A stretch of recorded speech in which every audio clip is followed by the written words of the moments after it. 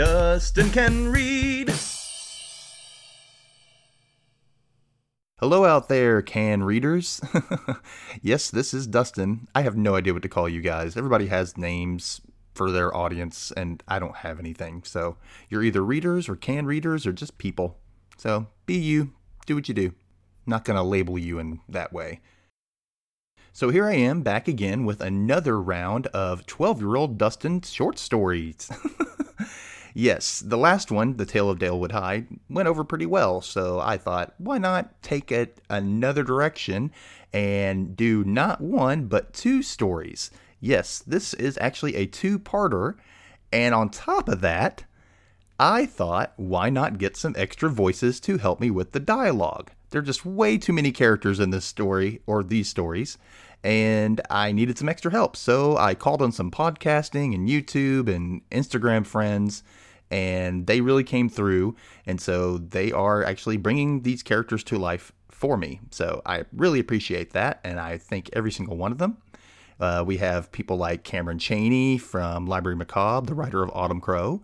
You have Nathan Brucker from Film on the Rocks podcast. I have Aureline Back from Spooky Sisters Book Club. I have Hannah from Panda's Reading Rainbow on Instagram. I have Katie from The Haunted Outfit on Instagram. And Lauren from X99 Fear Street on Instagram. Also, my mom makes a little special appearance as well. So, without further ado, let's go ahead and start part one of The Broken Chain.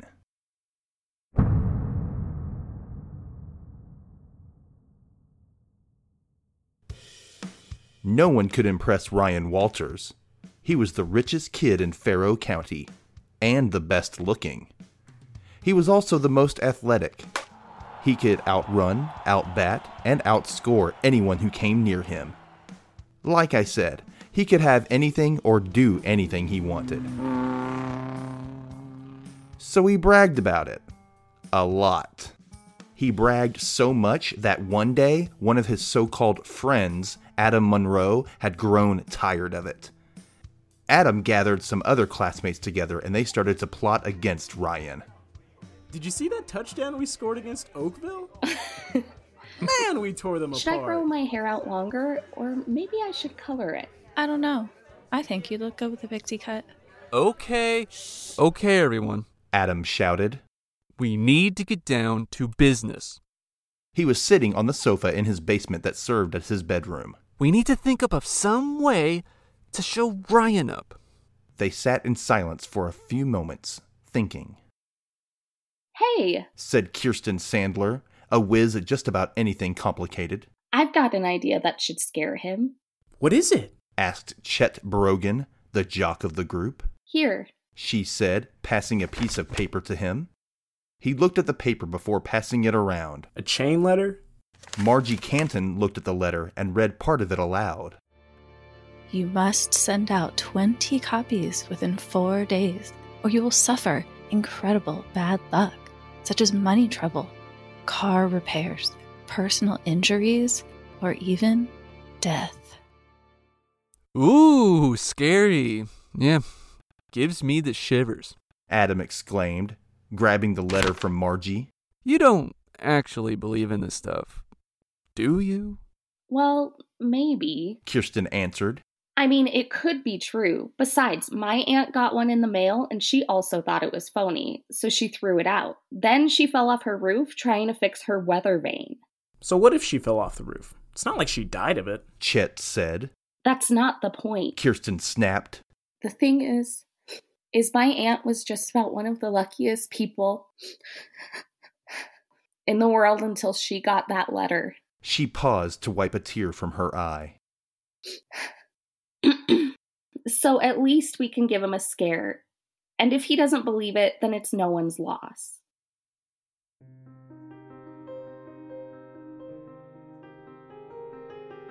Mother, did the mail come yet? Ryan called up the twisty white stairs to his mother's huge bronze door. He heard a muffled reply. Not yet. Oh, but when it does, be sure to bring it up for Mummy, okay? She hollered through the door. Well, I'll be down by the pools if you need me, he said, jogging to his humongous bedroom. Once he had undressed and gotten into his suit, he hurried past the tennis courts, along the baseball field, and into the pool area. He took off his robe and spread some tanning lotion all over himself. That was when the bee came. Hey, get off of me! He said, shooing it away. He ran for the water, but it stung him before he could even jump in. Ow! Next, he was running into the house, yelling, Call an ambulance! Quick! Please, someone call 911! The mail, sir, said Arnold, the butler. He was holding a silver tray stacked with letters. Well, don't just stand there. Get me a Band-Aid, you doof! Ryan shouted at Arnold. I'm in serious pain. Oh, ow, ow, ow. The butler left to fetch a bandage. Ow, ow, ow. Quit whining, you baby. Yelled his sister Amanda. It's just a tiny little bee sting. It's not going to kill you. This is just an example of how much of a wimpy snob Ryan was. So, naturally, when he received the chain letter, he scoffed at it and threw it out. Ryan stepped into the restroom and began to wash his hands. School was not the cleanest place to hang out. Lately, when he sharpened his pencil, the sharpener would leak and pieces of lead would get all over his new white shoes. Oh no. Also, every time he erased something, the eraser shavings always stuck to his arms. So he washed his hands and forearms like he did every period, but on this day, it wouldn't come off. Come off, please. No matter what soap he used, no matter how hard he scrubbed, the shavings of erasers and pencils seemed to grow even bigger. Ugh. When he finally got that off, he noticed his skin wasn't as smooth anymore. Dozens of pimples had spread all over his perfect face. Ew, gross. And this was just the beginning of the rashes, the injuries, and the sicknesses. This was the beginning of Ryan's lifelong terror. To be continued.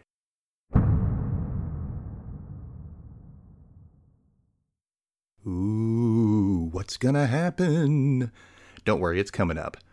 But first, I want to tell you, when I was 12 years old, like I said, I used to write all these short stories, and I would actually bring them to class, to my English Lit class, and my teacher actually encouraged this, because he liked that I was writing, I guess. Anyway, so when I wrote these stories, I would actually feature random classmates in them. That's why you'll see a character show up, say a line, and then disappear. It's kind of funny, but that's what I remember doing that. I was like, I don't remember who that girl was that I wrote this for, but apparently I wrote it for her. So this first part, people did not like the conclusion to that one. It wasn't actually to be continued at first. That was actually the definitive end. But since they didn't like the ending, they wanted a more definitive end, I had to go back and write something. Kind of a definitive end, but, you'll see.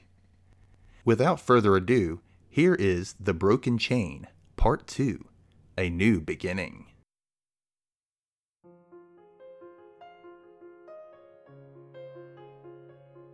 "20 years later. Ryan's life afterward was short-lived. When he reached the age of 28, his wife, Ellen, had a baby girl. They named her Emily. And by the time she had started to speak, her father had already died. The strange thing was, no one knew what had caused it. Some would have said that he had been poisoned, while others have said he was pushed down the stairs by some unknown force. Whatever the cause, Ryan was no more.